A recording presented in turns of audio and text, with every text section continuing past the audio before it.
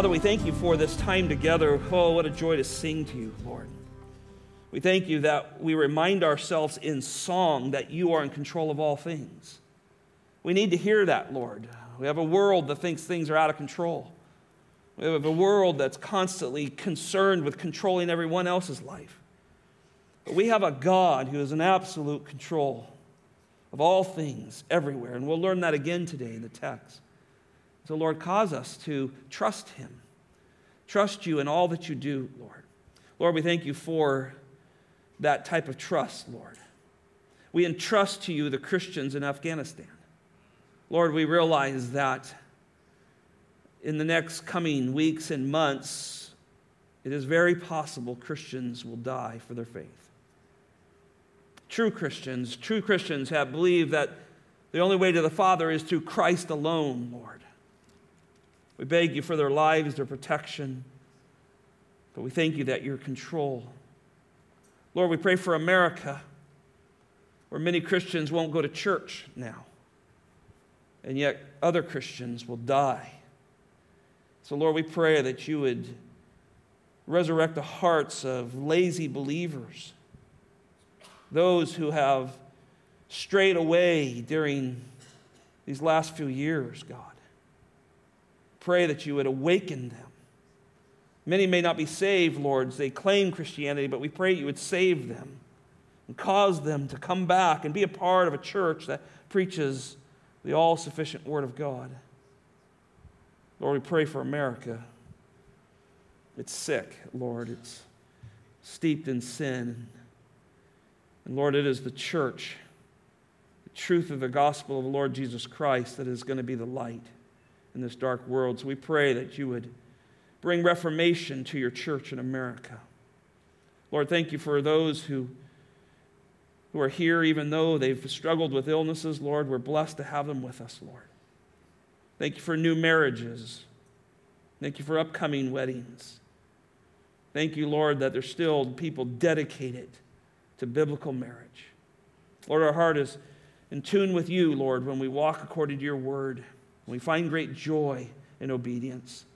Would you cause us to live that way today? Cause us to be motivated by your word, the truth of the gospel, the work of the Lord Jesus Christ, Lord, to live for you and not for ourselves.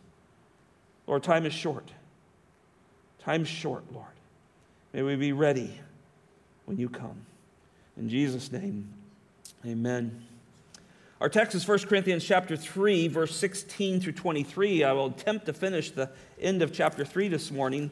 What a great chapter this has been. As you recall, the Apostle Paul has been dealing and challenging the church to understand that they are God's building, they are God's field, and they are working in them. And he's also challenged them to understand that there's rewards or lack of rewards at the end of this life, depending on whether you built God's way or your way. Those things will be judged. God has perfect ability to judge the heart of all men, and there will be great reward in heaven, or there will be a very smoky time in heaven. And yet, God is gracious. We saw at the end of the text last week that a man is saved by fire. There will be those who will have no rewards, it seems, and yet by the pure graciousness of God will enter into heaven. But now Paul wants to take the imagery of the building farther in this text. He wants to go to a whole nother level. He reveals that he is not speaking of just some ordinary building, some ordinary structure. He begins to speak in spiritual ways that only Christians would understand. He's starting to talk about the temple of God and how he resides in it. By way of introduction, I want to set the tone through another text in 1 Peter chapter 2. Would you turn there with me? 1 Peter chapter 2. The apostles all through the New Testament use this illustration of the temple of God to help us understand what God is doing in our life and how he resides with us. 1 Peter chapter 2 is another great example of that.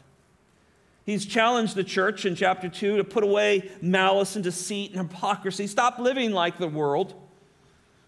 They'll be like a newborn babe who just longs for the milk of the word to grow. And he's not talking about the immaturity here. He's just talking about growing spiritually. And then he challenges you, if you've tasted the Lord, do you have the flavor of God in your spiritual mouth? You know who he is. If that's true, he begins to help you understand that you're part of something so much greater.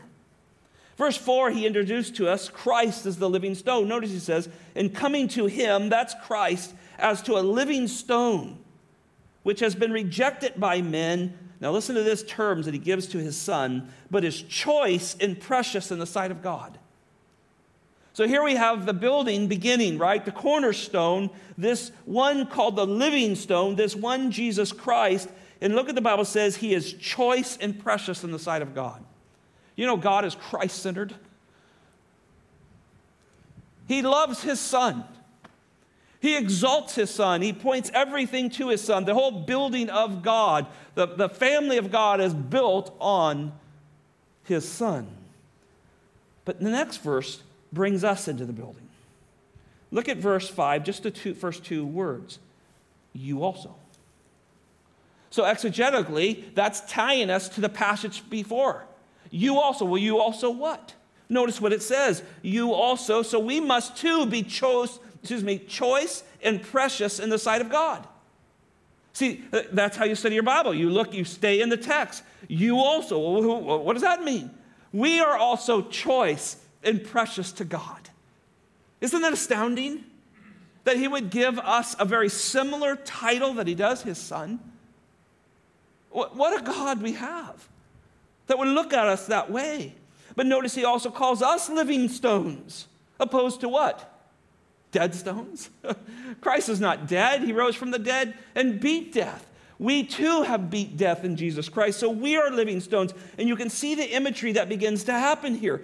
He says, are being built up into a spiritual house. Our God takes his son, plants him as the cornerstone.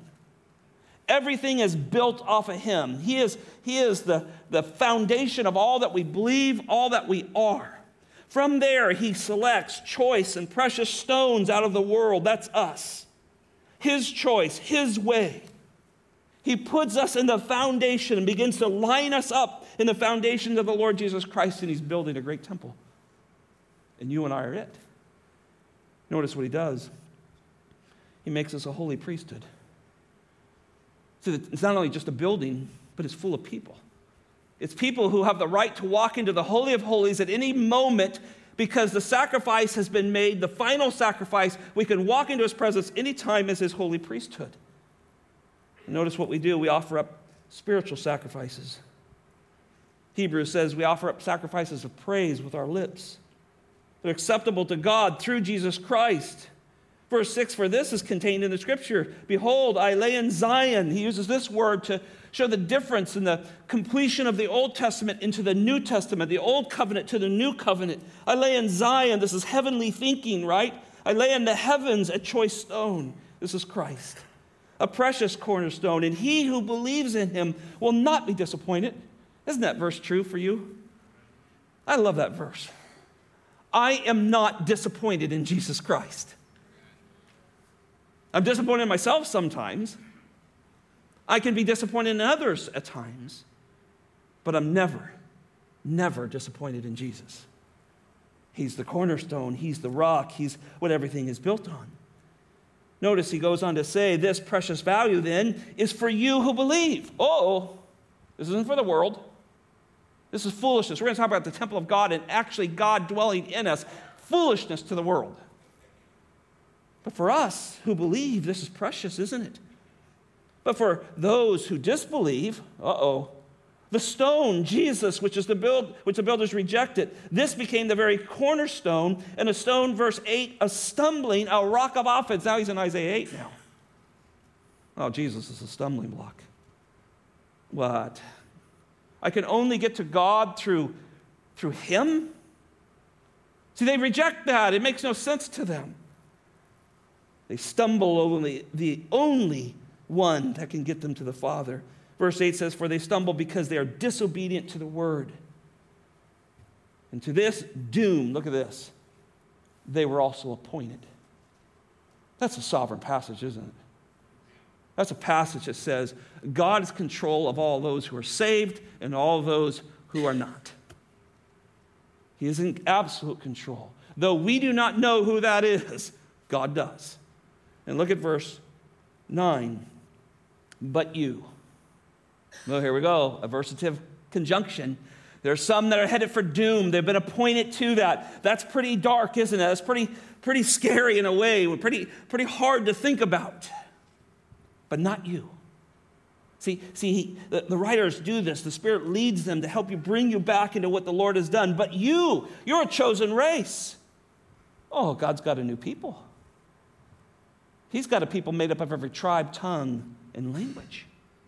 He's got a people from every race, and he's made now a new race, a chosen race, not just a race that stumbled into a relationship with God. This is a chosen race of people. Everything about salvation, everything about our life is based in the sovereignty of God. You can't get around it. You are a chosen race. Notice we're a royal priesthood. Not only do we have the right to come into the presence of God as priests, believer priests, who come in to worship him and honor him, but we're part of this kingly lineage because we're now in the family. The King of Kings is our elder brother, the Lord Jesus Christ. Think about that. Oh, brothers and sisters, what a passage this is. And then he says this, you're a holy nation, a holy ethnos. I love that.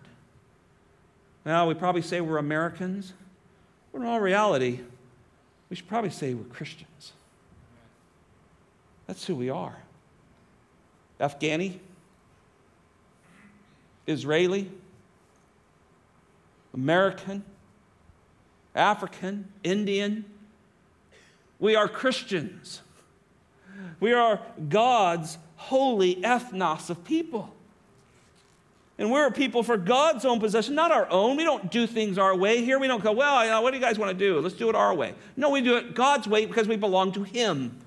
We teach his way. We hold to his word because we belong to him. We're not our own people anymore. We belong to him. And the whole reason, notice this, and I hope we're doing this daily, brothers and sisters, so that you, me and you, individually here, may proclaim the excellencies of him who called you out of darkness into his marvelous light. That's our goal in this world. Are you saved? Do you know that God saved you from your sins and has given you eternal life through Jesus Christ? Then you should be a proclaimer. That's what we do. We proclaim the one who pulled us, saved us, rescued us out of darkness. Well, as you turn back to 1 Corinthians, now that we've had this introduction on this beautiful temple that we are been made up into and who God indwells, we begin to look at this text, and Paul, like Peter, is calling our attention to God's holy temple. It was the center of Israel, right? The temple was put there, the tribes were placed around it. It was the center of everything of the nation. And now Paul, once again, is bringing us back to this place where God himself dwells.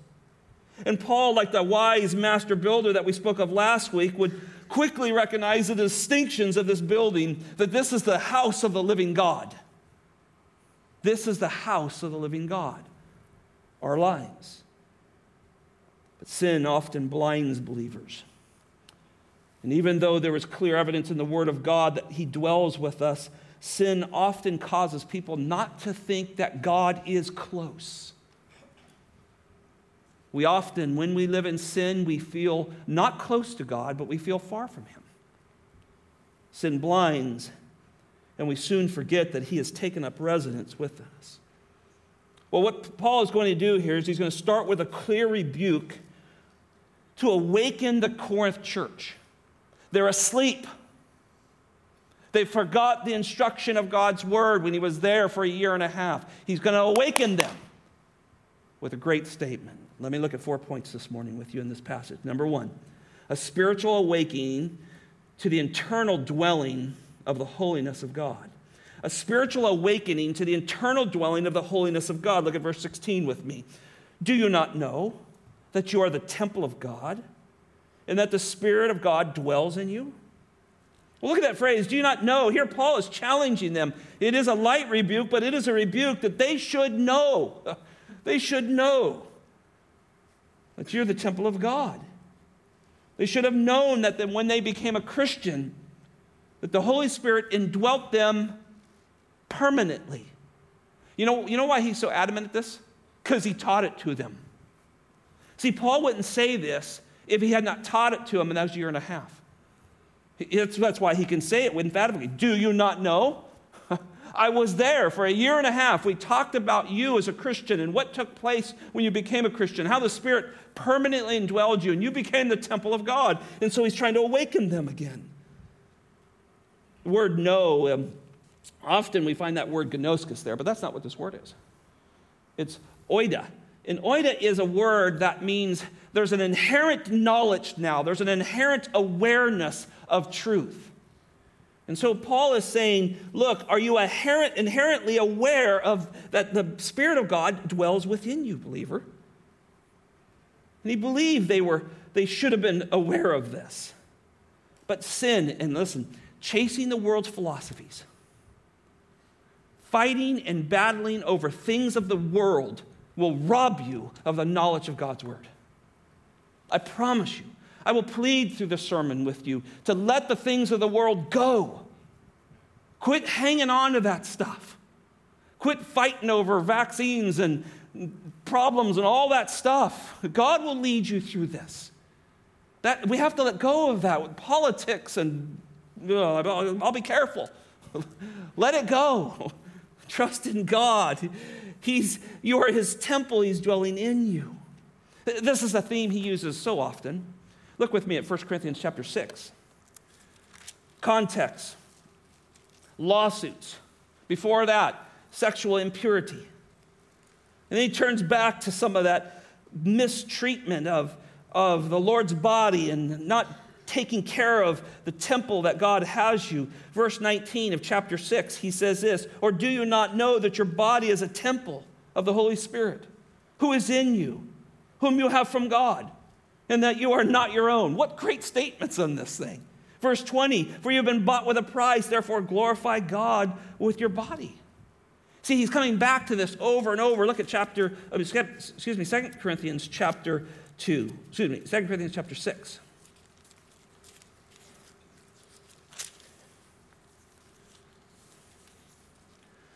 Drop down to verse 14. Do not be bound together with an unbeliever. For what partnership has righteousness and lawlessness? For what fellowship has light with dark? He's giving great contrasts here. Or what harmony has Christ with Belial? Or what has a believer in common with an unbeliever? Or what agreement, now listen to this, has the temple of God with idols? For we are the temple of the living God. What a statement. Isn't it vivid there? Can you see the word picture there? We bring our little worldly treasures that we think are so important to us that we're willing to divide over and talk over. We bring those right into the temple of God. Oh, I'm here to worship you, God. I got my little buddy here, my little worldly view that I want to hold on to. I brought him into your temple. Oh my goodness, this is vivid, isn't it? He's saying, let that go. What does that have to do with me? What is light? Darkness has nothing to do with light. Turn out it's pretty dark in this room. When we shut all the lights out, you turn them on, darkness runs. Darkness and light cannot reside together. And that's what he's trying to teach us in our lives. Look at Ephesians chapter 2. Ephesians chapter 2, verse 19. So then you are no longer strangers and aliens. He's talking about his relationship with him, not so much our relation to the world here. We're not strangers and aliens to him, but you are now fellow citizens with the saints in our God's household. There's that oikos again, this building of God. Having been built up on the foundations of the apostles and prophets, Jesus Christ himself being the chief or the cornerstone. So the apostles taught, the foundation of what they taught was Jesus Christ alone. Now look at this. In whom the whole building, being fitted together, is grown into the holy temple, into a holy temple in the Lord. There you are. He's putting us together as the holy temple of God, just like Peter explained it. Verse 2, in whom you are also being built together in a dwelling of God in the Spirit. Oh, he dwells within us. Look, Paul is pushing these Corinthians. He's pushing us through the inspiration of the Word of God to understand who we are. Go back to the text in 2 Corinthians chapter 3, verse 16. He says, you are the temple of God. It's such a unique phrase, right? And it's what's one of the things that's really unique about this is Paul speaks of the temple in a singular way. He doesn't say plural, he says singular because he's dialing in on each Christian. And then secondly, when you study this, there's no definite article there. He goes, well, what does that mean? He says, you could translate this, you are a temple of God. You are a temple. You go, aren't we the temple? Well, we have to be careful there.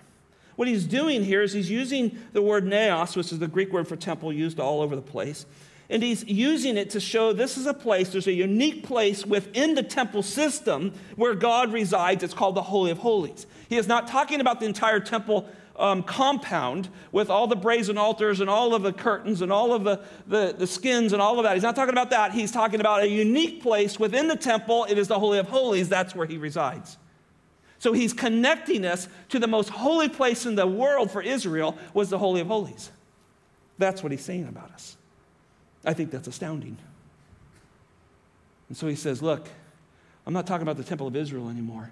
That was a picture of something that was coming. I'm talking about you, individually. I reside in you. What a beautiful thought. I couldn't help but go back to our series when we finished Exodus. We're in Leviticus now, Wendy's. But there in Exodus 34, when the temple's done and they all stand back, and the Shekinah glory fills the temple, and it shone bright as the sun, and what a spectacular thing that must have been. And people go, boy, I wish I could have seen that. I'll say, well, you did. The day God saved you. This spectacular glory of God filled your soul and made you a temple. It's amazing to think about. Do we take our salvation that lightly? Do we look at something physical better, something in the Old Testament that was pointing forward to something greater? Do we look at that as better? I hope as we study God's Word, we go, it is astonishing. It is a miracle. It is an awe that he saved me and he fills me with himself. I now possess the Shekinah glory of our God. That's an awesome thing to think about. It's humbling too. And so under the new covenant, our hearts are the Holy of Holies. Isn't that wild? I don't have to go somewhere else. He's right here. See, you know why he says he never leaves us, forsakes us? Because he's residing within us. So Paul is striving here to help this Corinth church and Christians today to understand that they themselves, both individually and collectively, make up this temple of God. And though Paul himself visited the temple, you can study this. In the book of Acts, he goes to the temple, he goes to synagogues, he even makes offerings at times. He was doing that all not to cause a stumbling block to his believers, but to bring them to an understanding who the true temple was. This is what he did over and over, and he always identified himself as the temple of God.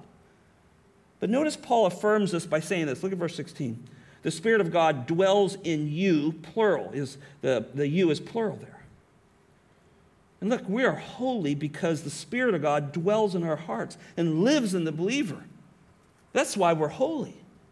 And he's just reminded the Christians here in Corinth not to be controlled by sinful human wisdom. I'm the Spirit of God. I'm in your life. I've given you the possession of the mind of Christ, right? He told them, you have the mind of Christ at the end of chapter 2. So he looks at their behavior. Verse 3 in the same chapter says, you're full of jealousy, strife, and factions. Those are shameful and they're corrupting my temple. Get rid of them. That's what he's doing. Don't bring that into my house. Do you have jealousies? Do you have envy? Do you have strife? Are you following something that's not of God? Are you attracted to something that's God? He says, don't bring that into my house. You're corrupting my temple. I'm here. This is where I reside. And I think you have to ask yourself, all of us, what are you doing with the temple of God?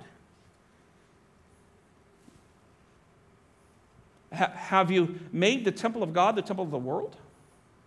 Where's our minds? Where's our thought process? How do we get through all the things that the world is fighting over and wrestling over and stay out of that, not bring that into the temple of God as we trust him? Well, it comes through knowledge.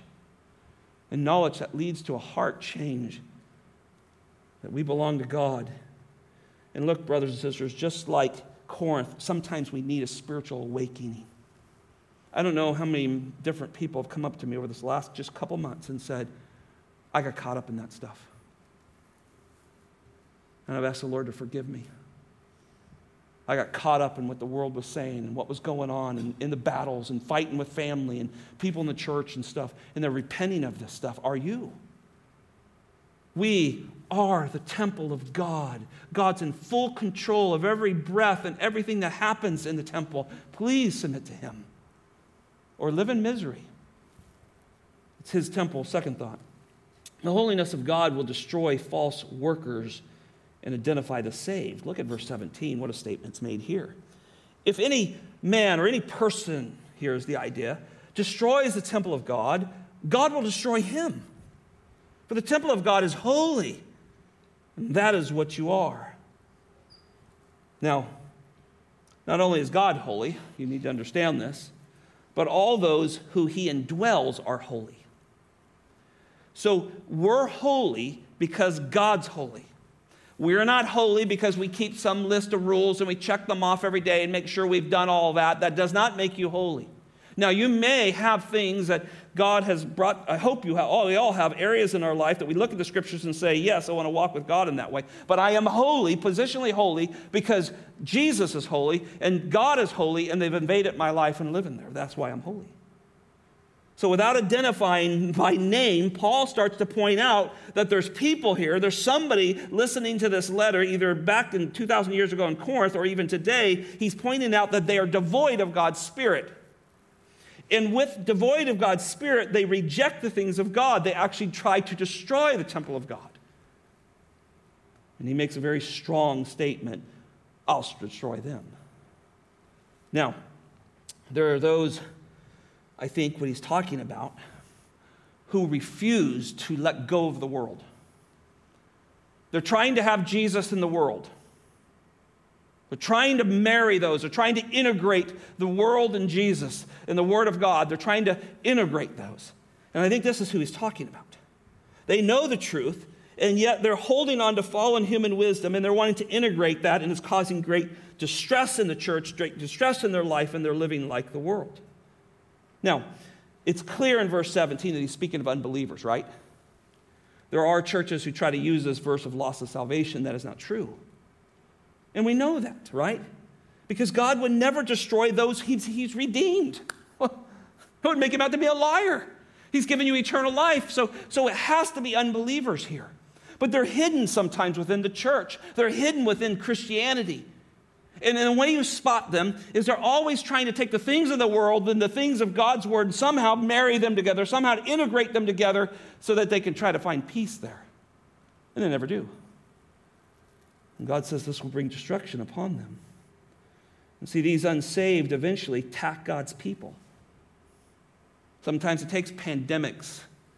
Sometimes it takes difficulties that hit. And then those false believers, those ones that God will destroy someday, they come up. They finally show themselves. And we've seen that happen from social justice to woke to pandemics to all kinds of things. We're starting to see that in the church. They're in amongst us. When Paul left Ephesus, meeting with the Ephesian elders, he says, my departure, there will be wolves who will rise up among yourselves, seeking to devour the flock. See, I'm not telling you something new. This happens all the time. And it's people who have firm grasp on the things of the world, and they want the things of God, but they love the things of the world more. God says, I'll destroy them. Philippians chapter 3, verse 18 and 19 tell us a little more of this. He says, this is Paul speaking he's speaking to the church. For many walk, of whom I've often told you. Think about that. He's not just saying this once or twice. He says, I'm often telling you this. and tell you now weeping that there are enemies of the cross of Christ, whose end is destruction, their God is their appetite, and whose glory is in their shame, who set their minds what? On earthly things. You want to know if you're a Christian or not? Because sometimes it's hard to tell, right? I go to church, I've been baptized, I give, I do all those things. Where is your mind? Is it set on earthly things constantly? Are you constantly consumed with earthly things?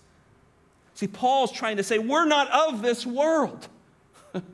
We don't belong to this. We don't integrate fallen worldly wisdom with the pure Word of God. They don't mix. We put our faith in Christ alone, in His Word alone. Notice he says here in verse 17, for the temple of God is holy, and look at this, and that is what you are. Yeah, it's a tough statement at the beginning, the first half of 17. There's people out there trying to destroy the temple of God, and I'm going to destroy them. But then he turns right back to speak to the Christians, for the temple of God is holy, and that is what you are. Why will God protect His church? Because He's holy and we're holy. He will protect His church in Afghanistan. More than any American army or world forces or UN could ever do, He protects His holy church. And the gates of hell won't prevail against it. And that doesn't mean we just sit back and go, oh, yeah. No, we're working right now, even as elders, trying to figure out how we can help in some way. But look, He doesn't win. Satan loses. Because God is holy. And the church belongs to Him. And He's made us separate from the world, so let's live separately. And think about this. God has placed His own children in this unique relationship, this unique union with Jesus Christ. He's caused us to be His temple where He indwells us permanently. He causes us to be free from sin. The Bible says we're without spot or wrinkle. You know what He's doing there? He's comparing us to the lambs that were sacrificed in the Old Testament. So you go, well, wasn't that Christ that was without spot or wrinkle? Absolutely. And you know why we're without spot and wrinkle? Because of Christ. So now I'm a perfect sacrifice to lay my life down for the Lord, because through Christ I've been cleansed and I'm without spot or wrinkle. That's astounding, because you know ourselves, don't we? But that's how God looks at us. Ephesians chapter 5, verse 27, we think this is a marriage text, but it's also very much a church text. That He might present to Himself the church in all her glory, having no spot or wrinkle or any such thing, but she shall be holy and blameless. Isn't that beautiful how the church, ecclesia, is always in the feminine tense? It's His bride. He sure cleaned us up nice, didn't He? He sure made us presentable. Yeah, without spot, wrinkle, holy and blameless. This is how He wants us to live our life. Now notice at the end of 17 that Paul gets with the Corinth church here. He's getting there. He's trying to push them by stating that they are the temple of God. And despite their sin, despite our sin and our worldly desires for human wisdom at times, he keeps his believers set apart in Christ and deems them holy and even calls them the temple of God. As he started out this letter, he told them that they've been sanctified in Christ. They're holy, hagios, saints by calling. So remember, the church is holy because God's holy. Riverbend is not a holy church because in and of itself is we're holy because we're just so much of people here. Riverbend is a holy church because God's holy. And we stand on that, not on our own works. But just think about this for just a moment. I want you to think about this temple situation. Just contemplate the indwelling of God. You find the nation of Israel out wandering around the desert before they go into the promised land. There, their enemies are watching them. War has not changed. The enemies watch enemies. And here they're constructing this temple in this desert. But in this temple, there's no idols. There's no gods for them to bow down. They have gods. They have their Dagons and Baals and Astroths and all that there. They bow down before that. But there's this temple with no idols in it. And yet, The living God of Israel comes and dwells in that. It was foreign to them. They couldn't understand it. There's some kind of holy of holies that the Shekinah glory is there and is among the people. Then Paul, go to the New Testament. Paul gets to Athens and he goes up to Mars Hill in Acts chapter 17. And there he's on that hill looking at all the Greek gods and they're all proclaiming that these are our gods. And he comes across a God that's called the unknown God. And he takes a moment there in his great biblical apologetics and says, look, there is a God that doesn't dwell in temples or tabernacles made with human hands. I thought about that this week. Was he talking about heaven? Or was he talking about me? I always thought it was heaven. And I think it is to some point. But our God dwells in us. You know how foreign that was to the Greek world? That gods would come, God's deities would come and live in matter, in people, in sinful people. They thought Paul was a fool. That's why he says the cross of Christ is foolishness to the world. The cross of Christ leads to us being the temple of God. Do you get that? That's what it does. And so now he's reminding these Corinth Christians that they're saved and they're the temple of God and the Spirit's dwelling in them. And the pagans that filled Corinth must have mocked these Christians for this. Oh, we heard about your apostle that came in and said you're your own temple. Can you imagine that? Can you imagine what the world thinks what we're saying? If they're online right now watching me tell this, they're going, what is he talking about? They don't have the Spirit.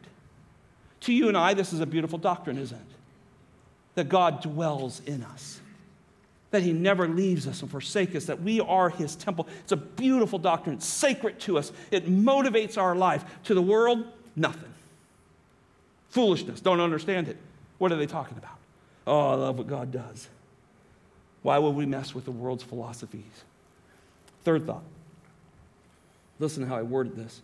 Pride comes and then the fall for those who foolishly handle the truth of God's word.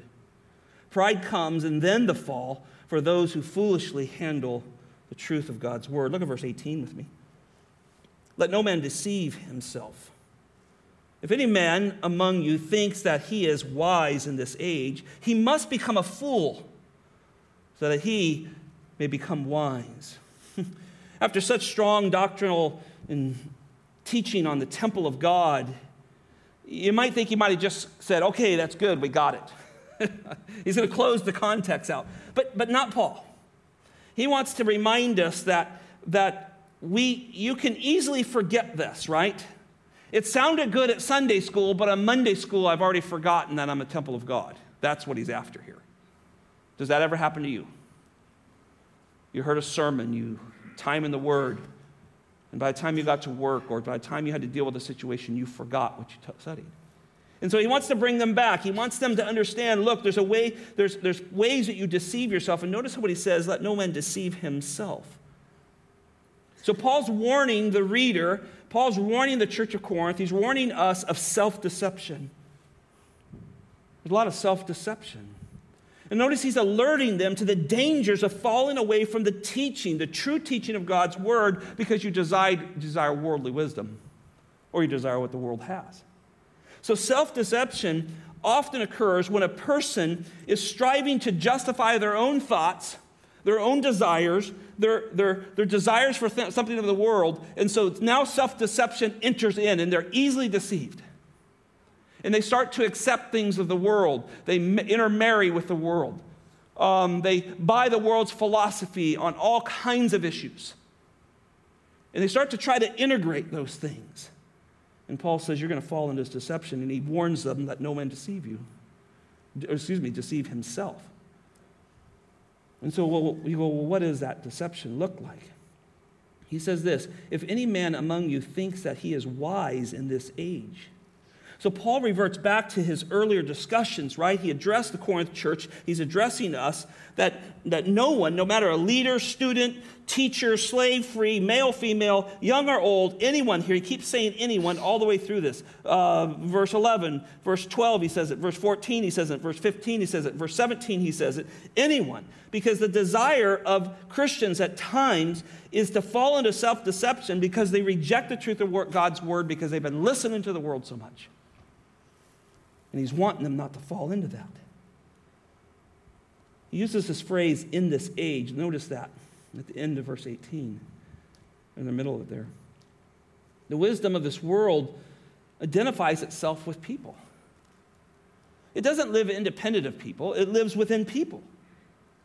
And that causes people to live independent of God and His Word. And so their lives now are controlled and managed by the world versus the submission to the Lordship of Jesus Christ. As Christians, we submit to the Lordship, the Master, the rule of the Lord Jesus Christ willfully and joyfully to that. Because in this age, and that means today as much as it was in Corinth, the world wants to rule your life. Hey, look, they lost you. You once belonged to the world. You were their sons and daughters. Satan's the ruler of the world.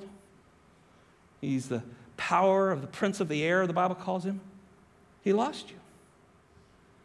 But the Bible says there's a way back. Even if you're a Christian and you've been caught in some of these foolish things, there's a way back. He says he must become foolish so that he may become wise. Isn't that an interesting statement? You go, Scott, what does that mean? Well, I love this statement. What I think it says is now you've got to make an about face. Repentance is a 180 degree, the opposite direction. That's what repentance means. Turn around. Go the other direction. And so here I think he's making this statement. I believe he's making a statement. Turn away, about face, go away from the world. You become foolish to the world. And I think he says this in so many different ways through the Scripture. It's dying so you can live. Galatians 2:20. Have you died to the world? Or are you still very much alive? What is your relationship to the world? Are you died so you can live? Do you have a willingness to reject worldly wisdom, not because you don't like the current president or administration or something like that, but because you have a biblical worldview and you understand that they have nothing to offer us? Do you understand that? See, that means that you become a fool in the world, in the eyes of the world. See, you have to, though you think you're wise, you have to become a fool. Not acting foolish, right? The Bible, Proverbs particularly talks about a fool, but we're foolish in the eyes of the world. See, there's a lot of Christians that the world goes, those guys think just like us. I met an evolutionist one day, and he said, oh, the church will come along in time. I was talking about creationism. I was on top of a mountain, about 10,000 feet, fishing a little lake up there. And he said, oh, you Christians will come along in time. You'll adapt our view. And then what happens? We get theistic evolution that comes along, and Christians trying to integrate the Bible and evolution. Sure, he's dead right. But I go, not me, friend. I believe Genesis. In the beginning, God created the heavens and the earth. And when he was done, he said it was finished. So there isn't something left to do. Kinds are kinds. Cows are still having calves. Horses are having foals. Dogs are having puppies. Doesn't change. And he said, you're a fool. Thanks. I'm in good company. Are you a fool to the world? Young people, the world wants you. And it's hard to be a fool when you're young, isn't it? They want to trash you. They want to bring you in. They want you to walk with them. Don't do it. Be a fool for Christ. Be a fool for the gospel here. See, Paul's challenged them to see the contrast between Christianity and the fallen world. Paul desires the Christian to allow the gospel to grow them in their biblical wisdom. He desires the Christian to listen and obey to the word of God. He desires the Christian to be humble and have a heart of worship, to serve the Lord in a way that brings him glory. He desires the Christian to reject foolish pride and avoid the painful fall that comes with it. He's pushing us, isn't he? Look at verses 19 and 20. For the wisdom of the world is foolishness before God, for it is written, He is the one who catches the wise in their craftiness. And again, the Lord knows the reasons of the wise, that they are useless. Here, Paul reverts back to chapter 1 when he says the word of the cross is foolishness to those who are perishing, but to those who are being saved is the power of God. I will destroy the wisdom of the wise, and the cleverness of the clever I will set aside. Where is the wise man? Where is the scribe? Where is the debater of the age? Has not God made foolish the wisdom of the world? He's reverting back to that same statement here. And I think what's amazing here is Paul believes it's necessary to reiterate this. The world's wisdom is foolish. I think we have to say that over and over and over. This is why we're running certain seminars, and our BFGs are talking about this, and our Bible studies are talking about this, because the world is after you. Now, notice it's Paul's habit to quote Scripture, isn't it? And in verse 19, the end of verse 19, here he says, He is the one who catches the wise in their craftiness. This is going to bring you, I studied this as, oh, Lord, catch them. And what's interesting, he takes us out of Job chapter 5, verse 13, and Eliphaz the Temanite is lecturing Job. He's wrong. He's dead wrong in what he's doing, but Job pulls this somewhat out of context, but he can do that, you can't. He pulls this out, and he's comparing Eliphaz is saying that Job was compared against God, who was going to catch him in his craftiness. He was blaming Job for craftiness. But that's not what was going on here. He was wrong. But God says, he uses it this way, the so-called wise people of Paul's day who use their craftiness, God's going to catch them in it. What a statement. Their wisdom is not of God. And God catches those who so-called wise, he catches them in their own craftiness, and he turns their wisdom into foolishness. And he will do that someday. And it may not be till every knee bows and every tongue confess, but he will catch them in. He'll catch them in at death if they get away with it in this life. He will catch them the last breath of their life. He will catch them. See, you and I don't have to fight those battles. And I think that's where Christians get a little lost sometimes. We think it's our job to go rescue something that only God can do. That doesn't mean we don't vote. That doesn't mean we don't stand up for what's right. I'm not saying that. But we get overzealous, and then we lose our joy because we're doing something only God can do. Does that make sense? Have you been there this last year and a half, a time or two? I have. It's time to let God do what God does. And it's time for the church to be serious about walking with Him. That's what he's after. Oh, the second one is just as fun as the first one. Here in verse 20, he quotes Psalms 94:11. And he uses this idea of a word that's useless or futile, right? He says here in verse 20, the Lord knows the reasoning of the wise, that they are useless, futile. And he's quoting Psalms 94:11 here. In the context, think about this. The context of Psalms 94, is that he captures the foolish, what he calls the arrogant, who oppress and kill the innocent. That's exactly what's going on in Afghanistan. You worried about that? I'm worried about it. We're praying about it. I got sons in the military. This is something that we think about and pray about. But I read this and I go, whoa, they're not getting away with anything. In Psalms 94, they're boasting that they're safe because the Lord doesn't see them. Yeah, they actually say that the Lord neither sees us nor pays attention to us. That's their boasting. And what Paul does, he equates this to those who pursue the world. Pretty soon you get blind. You don't think that, well, God must not care. Sin will make you think God doesn't care. That's what it'll do. God brings us to repentance. So Paul's making it clear that their thoughts, their deeds are fully known by the Lord. Nothing's hidden from his sight, and he's coming. And judgment's coming with him. Romans 1:21 says very similar. For even those who knew God, they did not honor him as God or give thanks, but they became futile in their speculations, and their foolish hearts were darkened. Fourth thought, Christ is our great possession who unites us with the Godhead. Christ is our greatest possession. and he unites us with the Godhead. Look at verse 21. So then, let everyone boast, let no one boast in men, for all things belong to you. Well, Paul now is turning the thoughts of the Christians, the Corinth Christians, and us, away from the fallen wisdom of the world. And now what he's doing is he's going to finish out on a high note. He seeks us to desire the greatest treasure.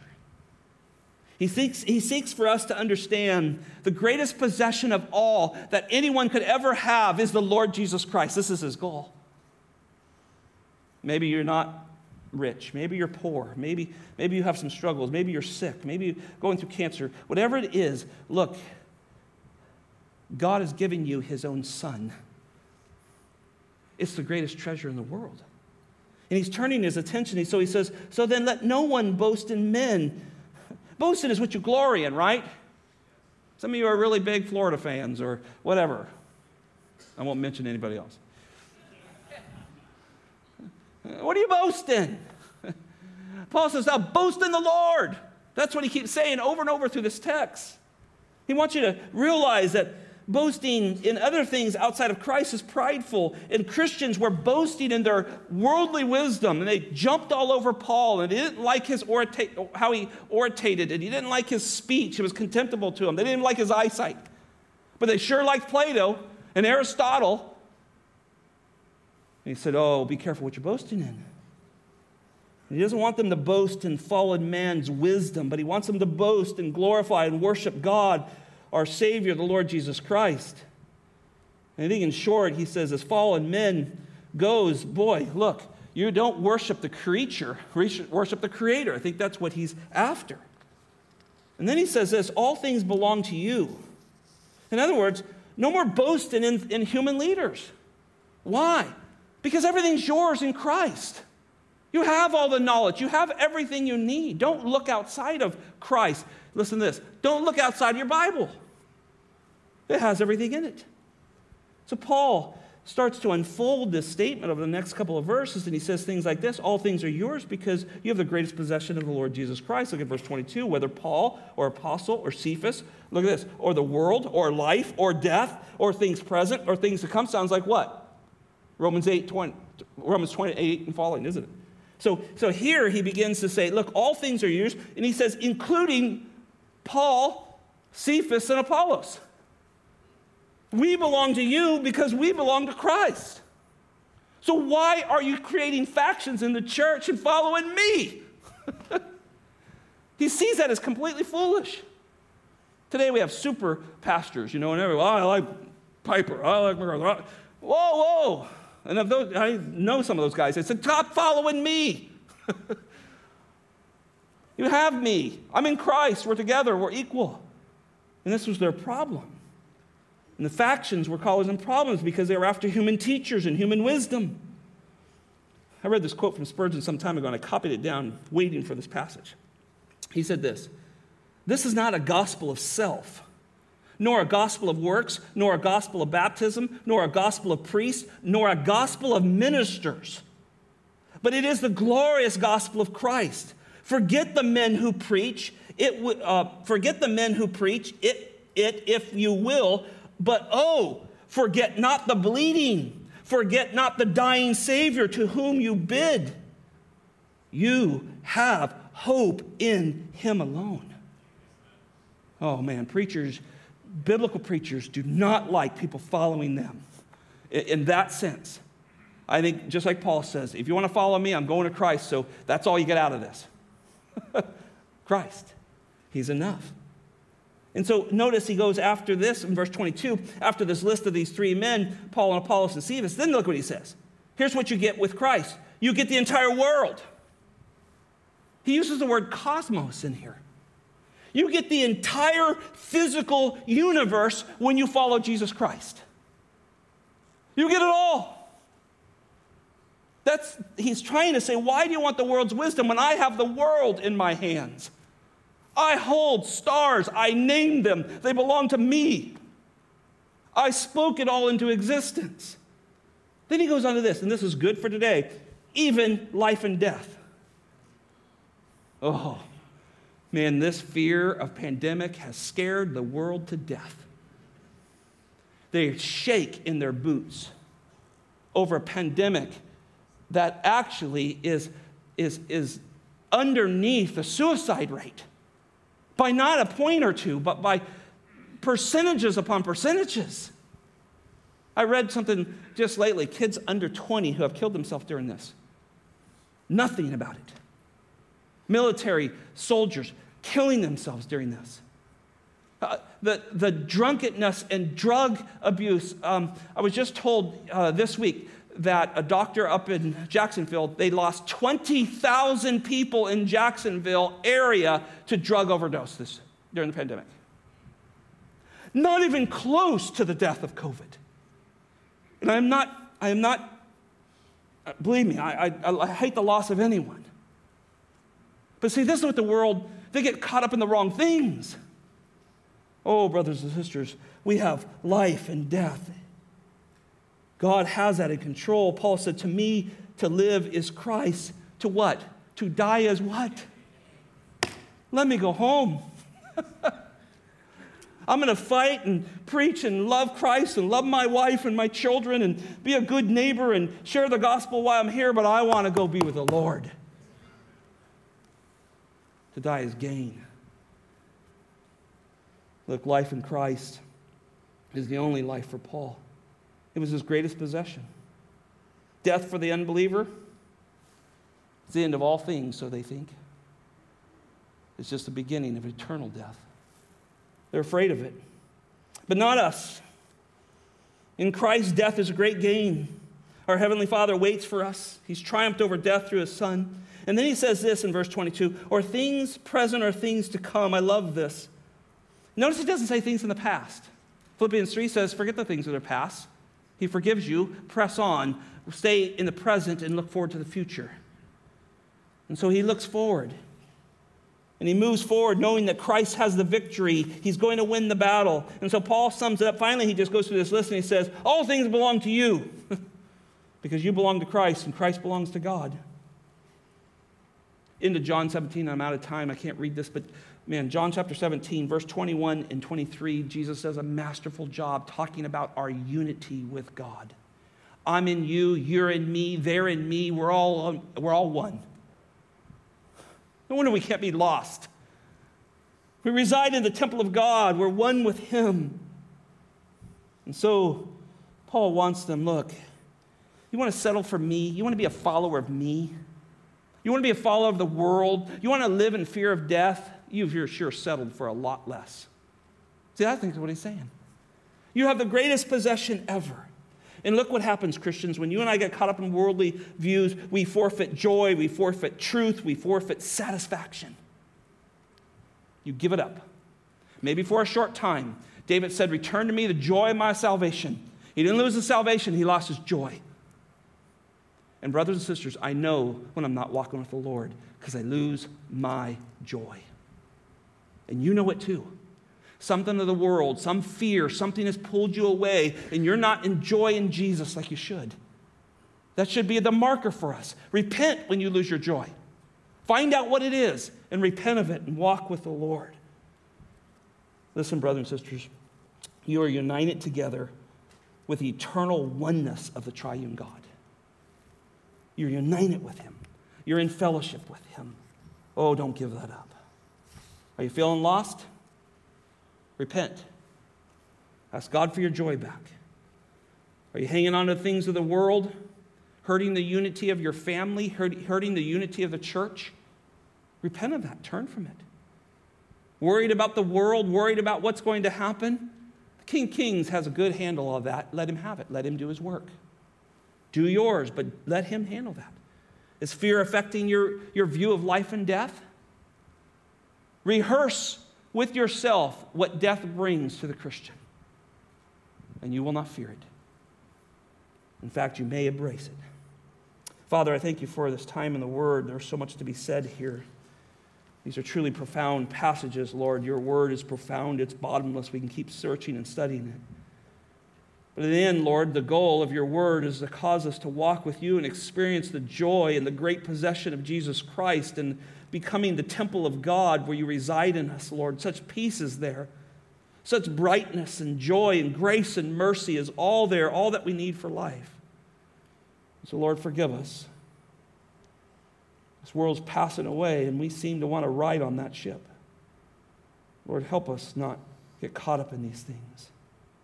Help us be faithful members of the body of Christ, faithful living stones making up the household of God, choice and precious in the sight of God.